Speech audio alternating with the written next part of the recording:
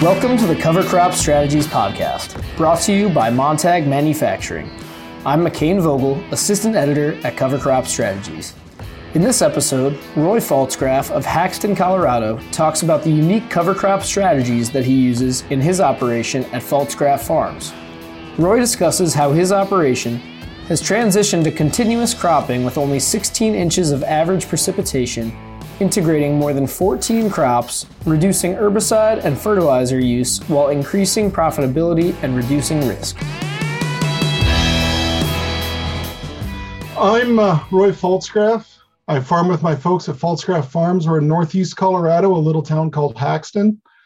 We are a 2,000-acre dryland operation, and cover crops have always been a challenge in this part of the world, how they're traditionally seen and kind of presented back east. So I'm going to be talking about how I've kind of adapted the system to work for us and really look at, when is a cover crop not a cover crop? So we're going to talk about kind of where we started and then the things that we're working on and then kind of what I'm looking at in the future. I'd like to say, on the screen, you see the two pictures. That is the evolution of the farm in the past 5 years. And that is, in the last 5 years is when we started focusing on soil health. So it really has changed our operation. And with that, there's always the question of profitability and making changes like that. It's pretty obvious that the things are taking care of themselves. And that's what I found is, as you take care of the soil kind of takes care of you. So farming in northeast Colorado is a little bit different than what you see in a lot of the country. I mean, we have some of the same similarities, but we are, they say we get 16 inches of rain a year. The old joke was, and I can remember the night it came, and that was real funny until we got 9 inches in 7 hours this last year. And that's what the upper left-hand picture is. And that's, road damage from where it ran out of a field, not our field, thankfully. And you can see the tillage passes in some of the washing, which I think is really interesting because you can show that when you till, it actually breaks it up down to that layer. And so moving from that, you get the idea of how damaging that is. And then being in northeast Colorado, we do get significant winds. There's a lot of wind generation being built. And part of it is with it being either hot and dry or cold and dry. When the wind starts blowing, if you don't have good residue and you're not taking care of your ground, it starts blowing. And that's what the picture is down at the bottom. That was taken within the last year. Once again, not our field. But it doesn't take much for that soil to start going in this part of the world. So traditional practices in this area are either wheat and then a row crop or summer crop and then summer fallow. And the fallow period is either done with tillage or with chemicals, depending if somebody's in no-till or not, 100%. And we'll actually see wheat, summer fallow as a rotation. So every other year you get a crop where, with the row crop, you'll get 2 crops out of 3 years. And the row crops that we see, we raise, there's people that raise dryland corn, proso millet, occasionally sunflowers, or grain sorghum are the 3 crops that are traditionally rotated out here. The evolution of our farm, my father took over operation in 1977, but he came back in 1973. He was working with my grandfather, his father-in-law. Dad started raising sunflowers in 1975. Little did we know the impact it would have even today in seeing what happens with our soil health. He started no-till planting in 1984. he started soil testing in 1984, and I actually have all the test results going back that far. The funny thing is the soil test results from back then was, this is the results from the wheat stubble next to this other field, and they didn't use legals, so we actually have to go back and try to determine where those records came from. Thankfully, our computer accounting and cropping records are accessible back to 1985, and that was a really big piece when we started looking at soil health, that having records that complete, that far back, allow us to recreate things and get a better understanding of what's happening now. We went to continuous no-till in 1999, and when I say continuous no-till, it is no-till. Tillage is one of those things that it would have to be a meteoroid, impact that before I'm going to have to break out some tillage equipment. Ruts, because trying to fix a little problem that I made gives me no reason to go and destroy what nature has been working on for those years. And we went to GPS. We got our first GPS mapping in 2001, but we actually helped a company develop their auto steer program in 2005. And with that, it's allowed us to work on our pest control and making sure we're having as little as compaction issues as we possibly can. So the next question is why covers? And this is one of those things that when I first started hearing about cover crops, I was trying to understand, what are they? And a lot of this goes back to, what are you doing with the farming method? Are you rotating or oscillating? The farmers that were raising wheat fallow, that's an oscillation. We're actually not having any rotation in there. And you see that in a lot of places. And to be honest with you, we're guilty of that. And we'll see that a little bit further down the road of, when we were guilty and kind of the response that we've seen since then.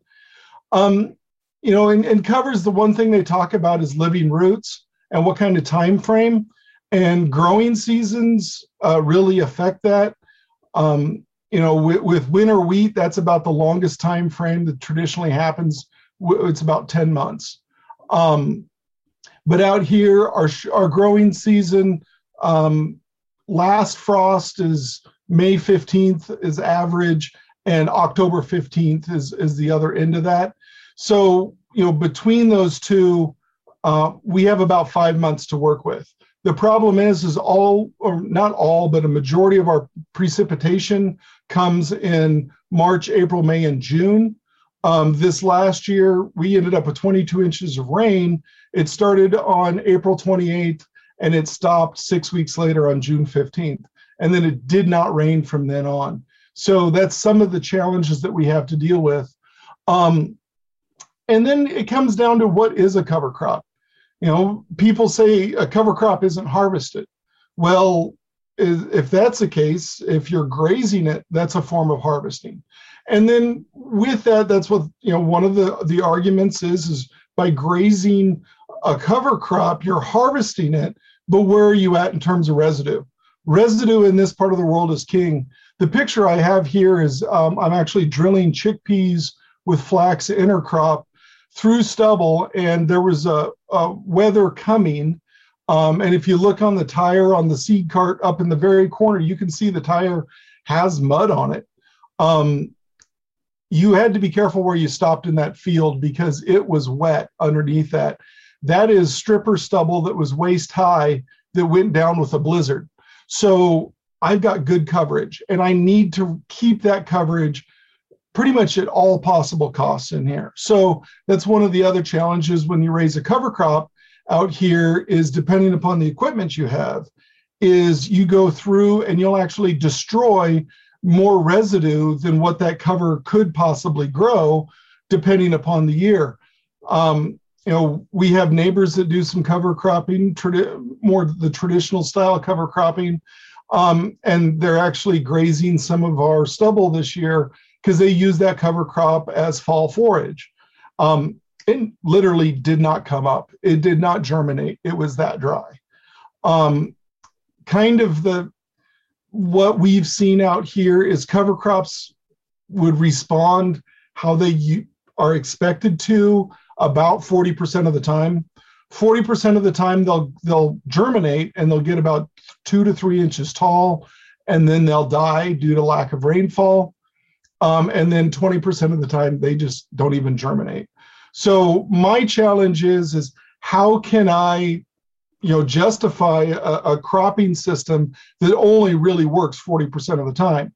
So I'm going to have to take these ideas and adapt them. And that's one thing that we look at. What's a cover crop versus a cash crop? If I'm harvesting a cash crop, what does my residue look like compared to what happens if I have a cover crop? What are the comparison between that cash crop and cover crop situation? The big thing that people always talk about on cover crops is diversity. And that's one of the things that we had to learn how to address. Diversity is a huge thing. It helps disease, insects, weeds, all those different things really come into that. And then the big thing for us is, do you really have the moisture? And I had a conversation with a friend of mine the other day that does cover cropping down in Kansas under irrigation, because they're even drier than we are. And he just looked at me and flat out said, Roy, if I had to choose between raising a cover crop or a cash crop, I would raise a cash crop every time, because that's the thing with farming. We love to do it, but if we never make any money, we only can do it for so long. So for us, these are some pictures that I always like to include in our presentations. For us, looking at regenerative agriculture, and to me, regenerative agriculture is soil health. It's different words that are looking at the same thing. If you have good soil health, you are regenerating soil and you're developing healthier soils and developing more soil with that. There is a website on the internet that has drawings of every single plant you can imagine, including weeds, of what the root structure's like. And I just have 4 crops here looking at the root structures. We have wheat, sunflowers. I can never remember what that short one is. And then the next one is oats. But looking at those different root structures really start to drive home why the things that we're doing are important for that diversity. We love sunflowers. People claim sunflowers dry out the land. They don't dry out the land. What they do is they don't have a lot of residue.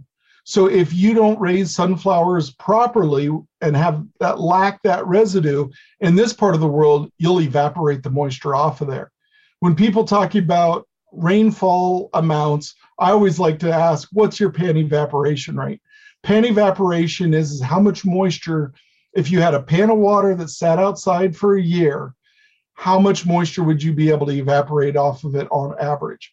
Our pan evaporation rate is 72 inches a year.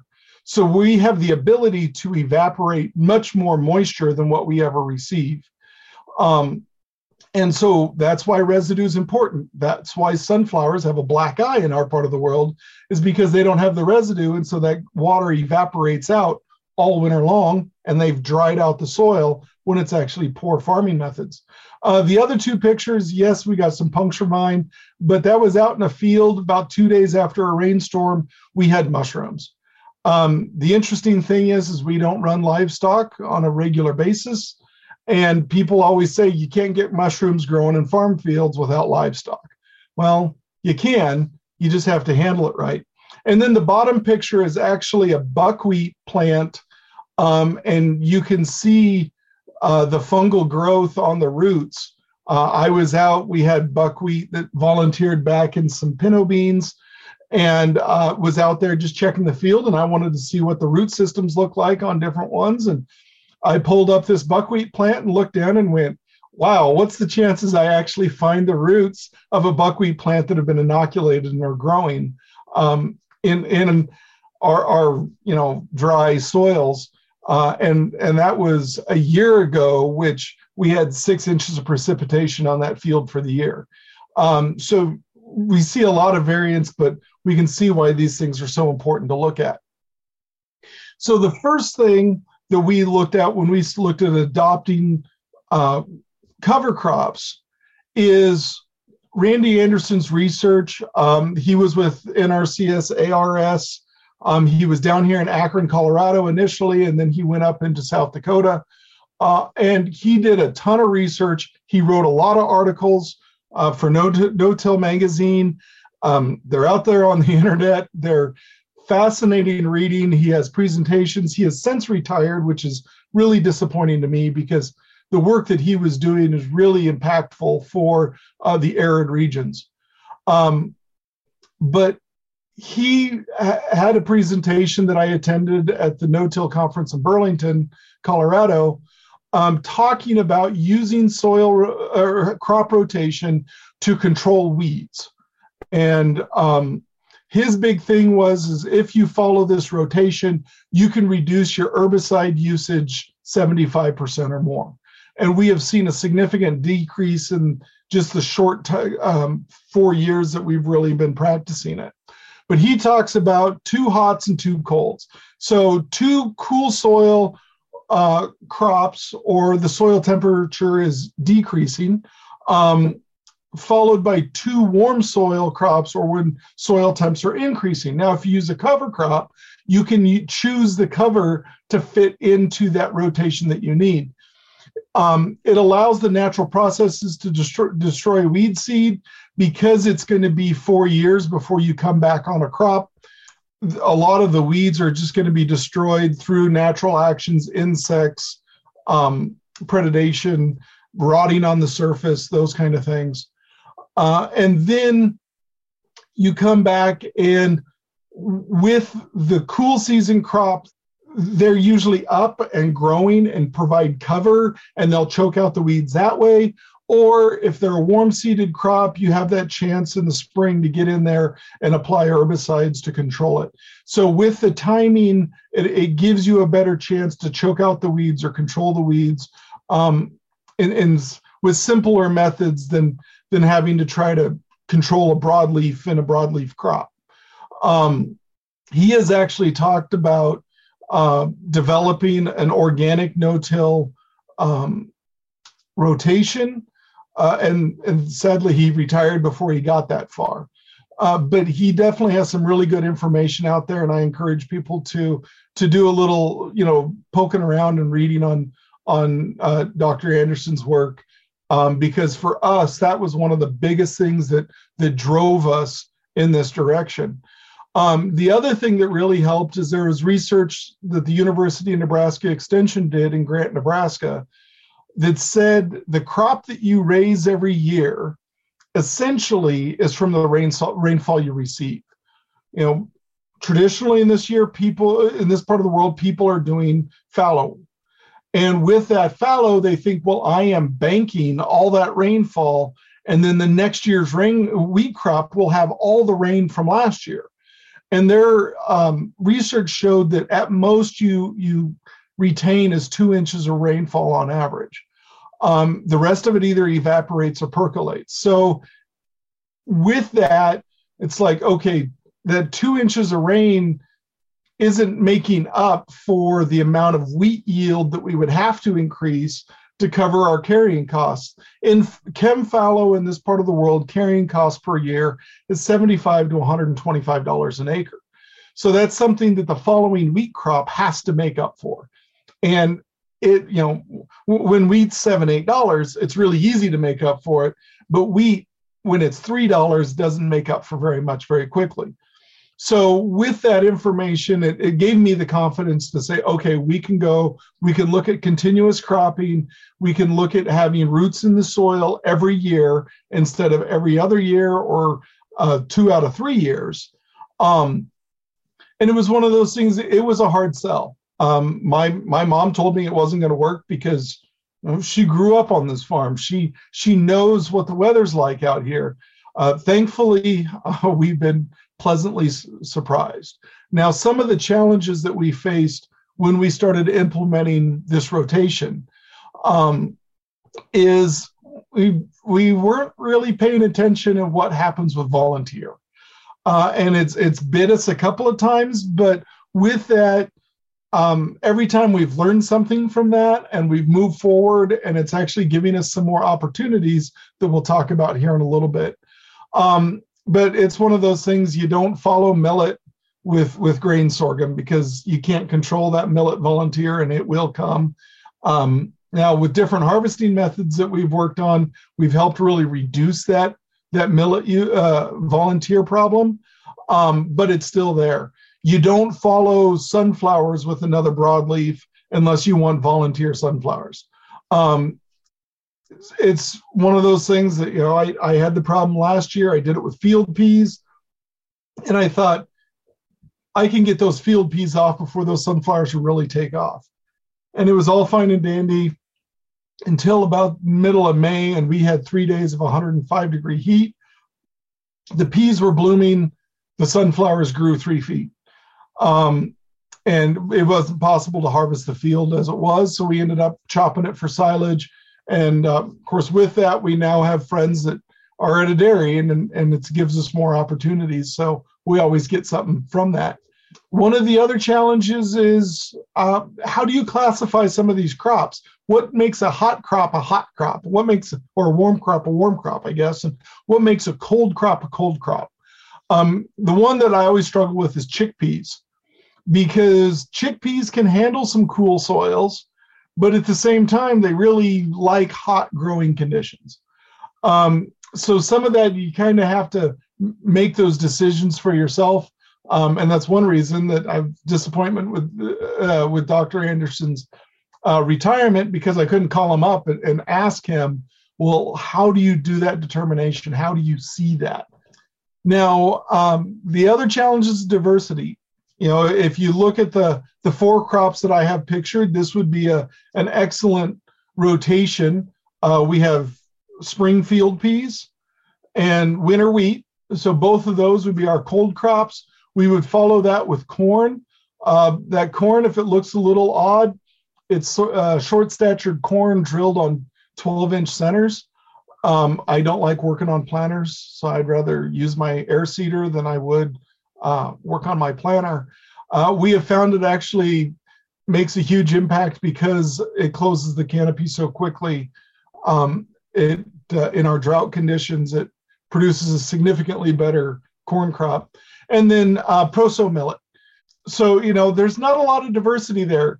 You look at it and there's 4 different crops, but those 4 different crops, 3 of them are grasses. And, so we got to kind of start stretching ourselves, and how can we get something other than another grass? I guess I could do the thing with oats, wheat, corn, and proso, and that way I'd have 4 grasses, 2 cold, 2 warm. But that's something we definitely want to move away from, because it really helps us with weed control down the road. And the other challenge that comes with that diversity is marketing. Where do you find markets? It's one thing that I've started to become pretty passionate about it, that there are markets available. You just have to know where to look. And that's one of the things that we have to make our system work, is if we don't have a market for it, well, then we're raising a cover crop that we just don't even harvest.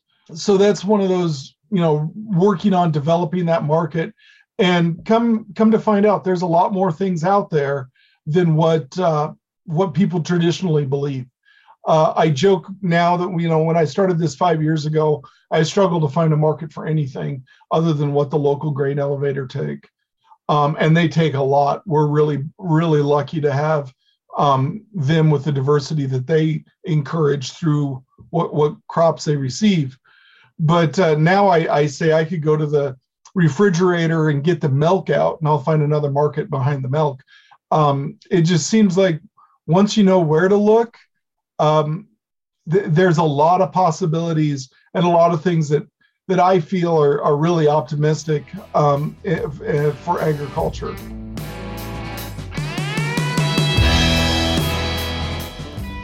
I'd like to take a moment to thank our sponsor, Montag Manufacturing. Montag precision metering equipment is helping producers achieve their yield goals while saving on seed and input costs. For establishing cover crops, Montag's family of seed platform equipment adapts to a variety of major brand delivery systems that will conserve seed and nutrients along with soil and water. Explore new options for your production and conservation goals with your Montag dealer. Visit montagmfg.com or call Montag at 712-517-2775. Now, let's get back to the podcast. So now we've adapted this practice. Now we need to adopt it so it'll work for us. And this is the one thing that having those computerized records, we were able to look back. And when we first started doing this, we first started Haney testing, we were getting results that we didn't understand. And so in the attempt to understand, it's like, well, what's the history? And so my dad asked, well, what do you want? And I said, could you give me 20 years of cropping history on all of our fields? And that produced this lovely chart, which really starts driving some points home and really starts helping understand what's going on and why we were having the struggles we were having. You can see I started focusing on soil health in 2017.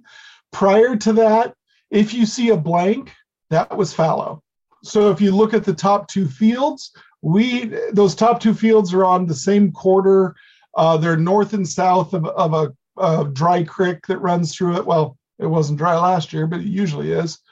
The south field isn't bad. The north field should have never been broke out of sod. It's a horrible field. That's what we've always said.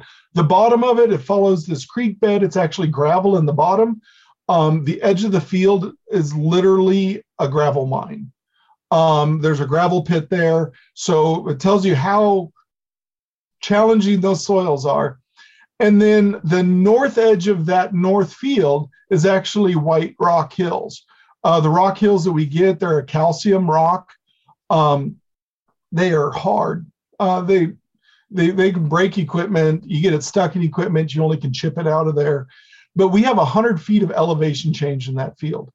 And so that was always a struggle of how are you going to harvest this field if we're going to raise something else? Because you got to really, the only way to cut that field is with the terraces. And how are you going to cut with the terraces when you went in there and you planted corn or you planted sunflowers? So that was really a struggle. And so that's why it was wheat and fallow. And I don't blame anybody for it because that was the limit of our ability and the limit of our knowledge. And talking with my father, that had been wheat fallow for as long as he could remember. And I have a feeling that has been wheat fallow pretty much since it came out of sod 100 to 120 years ago. So that's really been one field that we've kind of focused on. Of our soil health, that was our worst field when we first did our Haney test in 2018. It was our worst field by a long shot. It beat out some of the other fields beat them out by, they were marginally better. Well, what made them marginally better? They had sunflowers 15 years ago, and that made a difference in the soil health scores. We had fields that are side by side, and one field would be quite a bit better soil health score, a couple of points better than its neighboring field. And it's like same soil type, same moisture, but why is there a better soil health score? And it comes down to, well, what was in that field? And with this, we could look back at it. And that's when we realized that sunflowers were so impactful. My dad stopped raising them in 2006 because we were going through a really dry time. He'd always heard that sunflowers dry out the soil. And even when things are wrong, if you hear it often enough, you start to believe it. So he stopped raising them in 2006. He admits that's one of the things that he would have done different if he knew then what he knows now. I brought them back in 2017. We started drilling them in 2017, and then we got a header that we could combine them. It has 9-inch pans, so we could combine them with the terrace. So that suddenly gave us the ability to combine a different crop. And the first crop that we got in there, because of what was going on with soil health in that field, we went with sunflowers because we knew the sunflowers could make a difference there. The interesting thing is that year I screwed up the seeding rates on the sunflowers. We seeded them way too heavy. Come to find out, that's actually what we should have been doing. And that north field, which is a disaster, had places in that field that were over 100 bushel to the acre on sunflowers. That field averaged over 2,000 pounds an acre. And when we got done with that, my dad and I talked about it, and he goes, well, maybe that field isn't as bad as I thought it was. We put flax in it. We had a stand issue. It was oats this last year. We raised decent oats. It's going to milo this year. We're getting that diversity in there. I did this, the top chart my dad put together and that I've since maintained, and we've actually gone back and, challenged the chart and found things that, the cropping records were actually off, and we were able to determine other ways. And looking at the chart that's there, there's actually a couple of holes that's been filled because, there's no way we would be summer fallow in 2000 in South School and follow it with sunflowers the next year. We'll come to find out that actually was wheat. But I took that top chart and I created the bottom chart. The bottom chart is our cropping for 2022. We will be raising milo corn, buckwheat, wheat, oats, sunflowers, proso, yellow field peas, chickpeas, pinto beans, black-eyed peas, and there will be flax in there. And this is actually old because we have since added camelina. So, we've gone from the traditional raising wheat, milo, or wheat, sunflowers, or wheat, proso, or just wheat. Because if you look in 2007, Dad just raised wheat. We've gone from one crop to 14 crops, 15 crops. We've been as high as 17 crops. And part of that is in response to the market, because people know we raise crazy things. They'll come to us and say, hey, we have a specialty crop. Can you do this for us? Because we have more expertise raising stuff than nobody else knows how to raise in this environment. We've been raising buckwheat for a number of years. We were actually told by RMA this last year that they will not insure buckwheat in Northeast Colorado because buckwheat does not grow in Northeast Colorado. It's actually one of our highest profiting crops. So, with this, we've had to adapt it. And we've taken that chart, and when we first had that chart in 2017, I went through it and compared our soil health score to how many different types of crop had been in that field over time. And we found that our best fields had the most variety, and our worst field was wheat and fallow.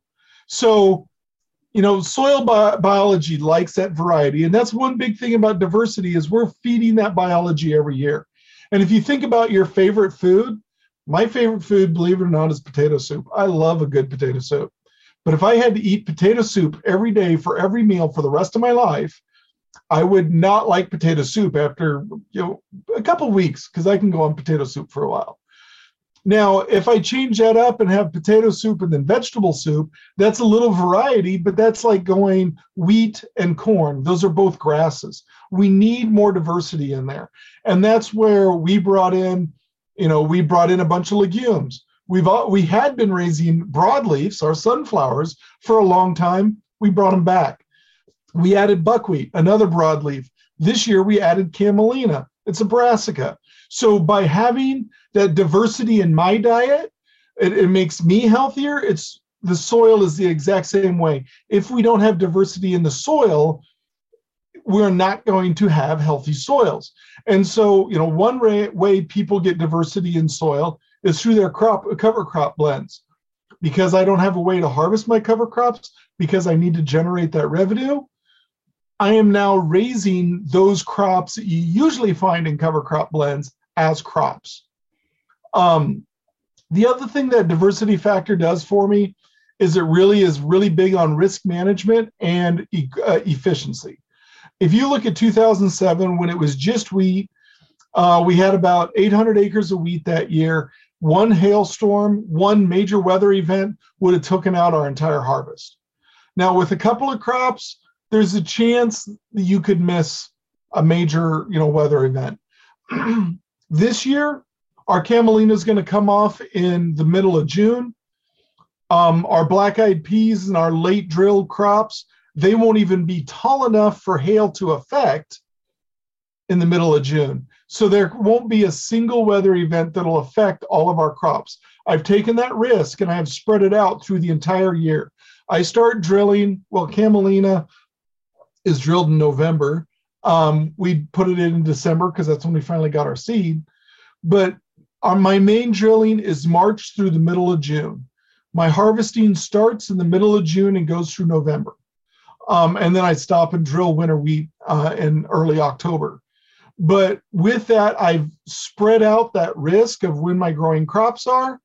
And I've also spread out my equipment use. So that way I don't have, 700-800 acres of wheat that has to happen in the next week. I don't have, 500 acres of corn that needs planted in the next week. You catch one rainfall and it kind of screws up your whole schedule. This way, everything's spread out that I only have to do a couple hundred acres every week or two, and harvest is the exact same way. So with the diversity in my rotation, it gives me, I'm harvesting more crops. I'm actually harvesting more acres because I'm harvesting every field every year, but I actually am a lot less stressed because I've spread that out. Cover crops would give you that option. But once again, I want to be able to harvest that. I don't have livestock, so this is my response. This is how, adoption is a big thing. When I speak, I always talk about listen to what I'm doing. Don't try to copy what I'm doing. Because I honestly believe our soils know us. And if you go out there and try to implement what I do, your soil is going to be like, this is not our thing. So it takes that adaptation period. You have to work through it. You have to make it your own. So when you listen to this, you're like, yeah, this guy is in an arid region. What can he help me? Well, part of it is I'm in an arid region. If it works for me, there's a chance you can make it work for you. And so you have to learn how to adapt it. And that's one of the things that we've really learned going through this process. We've learned how to adapt all kinds of things. It used to be, when I came back and took over, my father told me, I don't want to stand in the way of progress. He fought with my grandfather for years trying to make changes. And progress was slow. He's like, I don't want to stand in the way of that. Initially, he was really resistant. There was things that he's like, just not sure, how this is going to go raising beans. But I told you I'd be hands off as long as you can show me that it could be profitable. And it's paid off. And the sad thing is we've gotten to the point where all my funds gone because he has no more shock value. When I come home and say, I'm going to raise dry upland rice, he's like, okay, where's your market? But it's made things a lot less stressful, and we've also changed our risk because we've stretched that out. So what we found when we developed this chart, and then down below, I actually created spreadsheets, and you can see them across there for every year, what crop was in what field, and then how many acres of each one of those crops did we have. And I told, one of the biggest thing we found out, soil health, yes, there's a difference. Weed control, yeah, we had more weed problems in the field that was just wheat than the field that had some variety in it. But then it comes down to revenue. I told my dad, I understand why you were never getting ahead because you're only farming 2/3 of the farm every year. So if you only have 2/3 of the revenue and 100% of the expense, it's really hard to break even. And with going to this continuous cropping, with going to this very diverse rotation, our revenue has increased significantly, and it's more than 1/3. People ask me, is soil health worthwhile? I said, absolutely. They said, well, do you make more money? And I said, well, we used to be break-even farmers before, and we'd hope every now and then we'd catch a good crop and we'd be able to have profit every 5 years.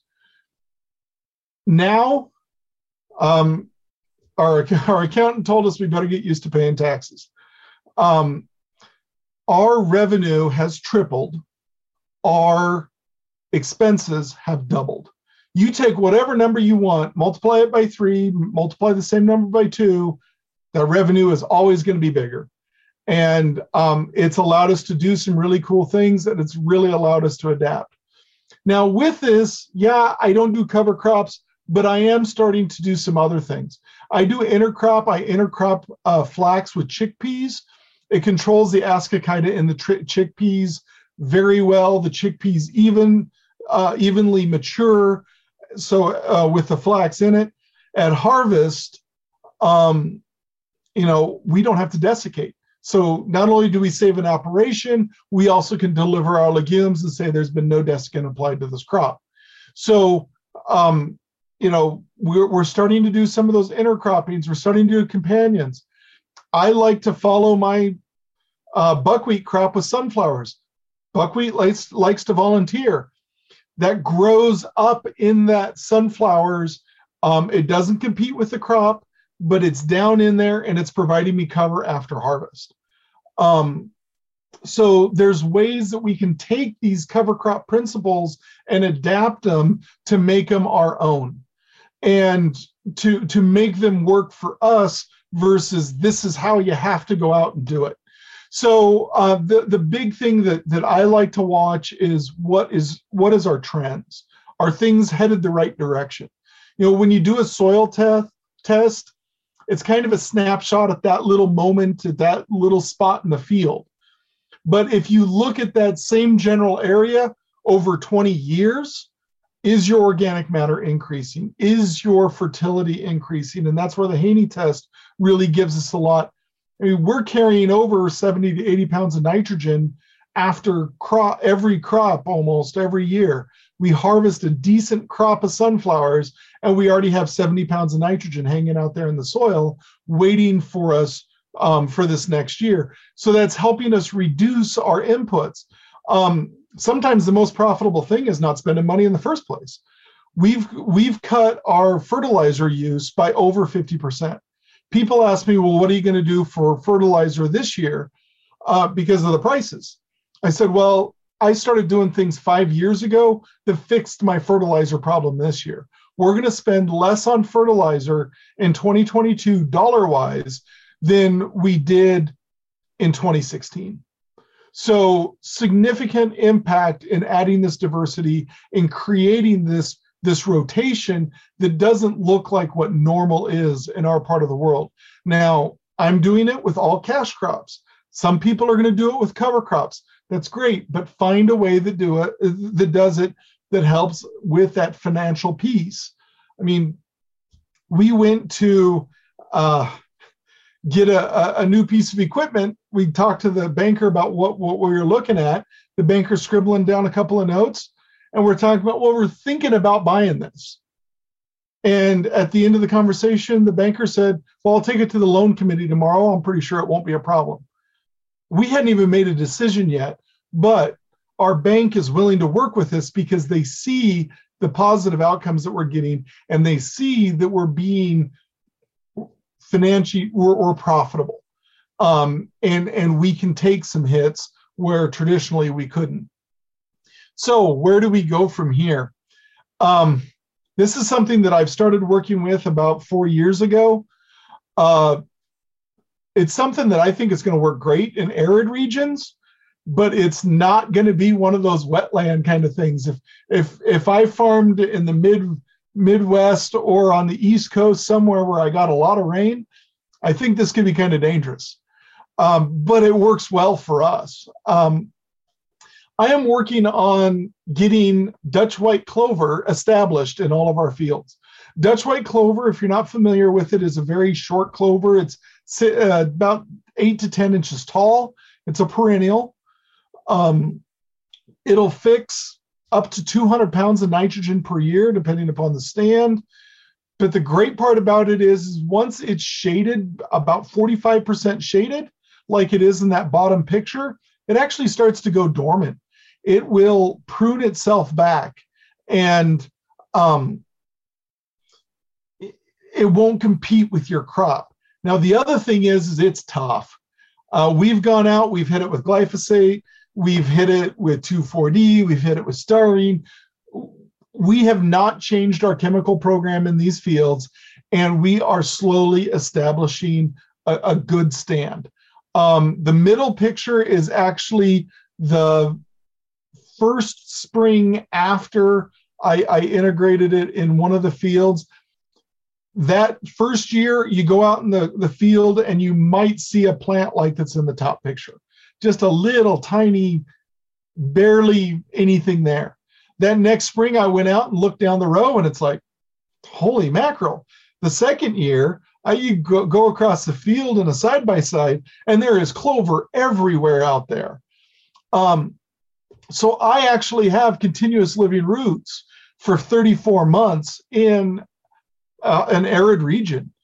And we're starting to see some really interesting things. We're starting to see that Palmer amaranth really doesn't like to grow close to clover. We're seeing that it isn't affecting our yields. They're hanging out there in the, down below the canopy, and after harvest, away they go. So we are actually having a cover crop, but we're not having to go out there and seed it. But it's also out of the way so it doesn't affect the growing crop. We go out there, we apply our herbicide, it knocks the leaves off of it, and by the time the growing crop is going, when it comes back, it's already shaded. The other thing is I have bees. And so this provides me something that blooms late, because after you harvest the crop, then it'll bloom. So I have things blooming in September and October, where traditionally there's nothing out there for the bees. So where are we going now? We have a lot of insanity going on here. Alternative crops, yes, I'm serious about raising upland rice. I finally have a good lead on some seed. We're going to give it a shot. With our changing climate, at some point wheat might not work here. Well, rice will, as long as I can find some good dryland varieties. Different weed control methods. We got an electro weeder this last year. It was driven by the problem with the sunflowers and the peas. I am now going to be integrating sunflowers in all my legumes, and then go out and I'll control them after they're up, before they bloom. And this way it'll provide structure and shade for these crops that they're starting to get going in some of our hot, dry times. So we're actually working on creating microclimates in the field inside that canopy. And then we're looking at composting, ferments, some things like that, Korean natural farming. That's what the picture is in the bottom there. Magic juice, who knows where it's going to go. But as we progress, as we continue, diversity is key. And dealing with some of these other methods is really helping drive our soil health. So if you have any questions or anything, this is a picture of our bee yard on a nice sunny spring day, and be more than happy to answer any questions that people may have. Well, thanks so much, Roy. I do have a couple follow-up questions for you. At the beginning of the presentation, you mentioned rotating through crops or oscillating crops. Can you expand on that a little more and what you mean by that? Well, an oscillation is a movement between two positions. A light switch is an oscillation. It's either on or off. There's not much of a rotation if you're in either one location or the other. Rotation implies there is movement around a circle. And so I'm going to poke fun at the guys in the Midwest a little bit. I understand where you're coming from, but corn and soybeans is not a rotation. It's an oscillation. The field is either corn or it's soybeans. It's nothing else. So by adding some things to get some rotation in there, and that's the nice part about that two hots and two colds with Dr. Anderson, is it forces you to have a rotation, because your corn and soybeans, those are your warm weather crops. What are you going to do to get some colds in there?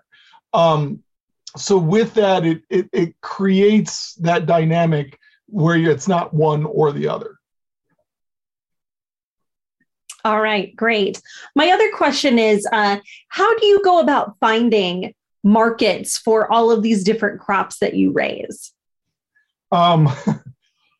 That's a separate 1-hour presentation in itself.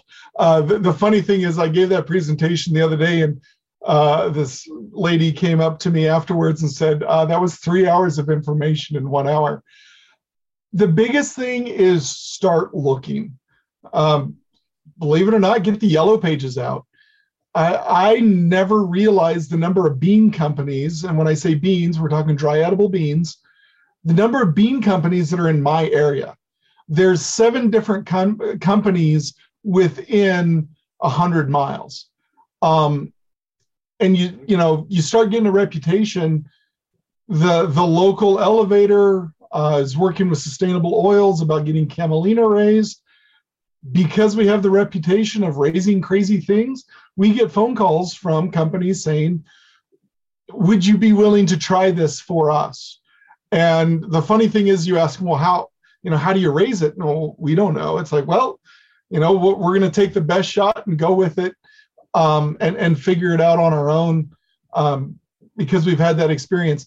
The other thing is we do direct marketing, and that's something that people always are hesitant about. You see all of our logos. We do honey, we do flour, we have a line of gluten-free mixes. My wife makes beauty products from the beeswax. So we're doing some direct marketing. So that's another thing. We're not doing 100%, but each one of these different avenues, and part of it is just stepping outside of your comfort zone, because most farmers' relationship ends at the grain elevator, at the processing plant, where they go and they roll the trap open. That's their last relationship with it, and they look at that as it's a commodity. I like to challenge people to think that everything that you raise is actually food. It might not be humans eating it, but it's going to be livestock eating it. It's going to be yeast eating it if it's going to an ethanol plant.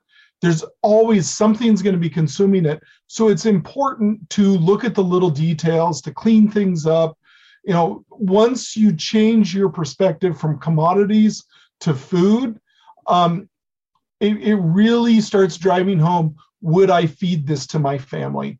And with that, then you start looking at the different markets, what are the different things that I can raise, and it just kind of snowballs from there. Thanks to Roy Pfaltzgraff for today's discussion. The full transcript will be available at covercropstrategies.com/podcasts. Many thanks to Montag Manufacturing for helping to make this Cover Crop podcast series possible. From all of us here at Cover Crop Strategies, I'm McCain Vogel. Thanks for listening.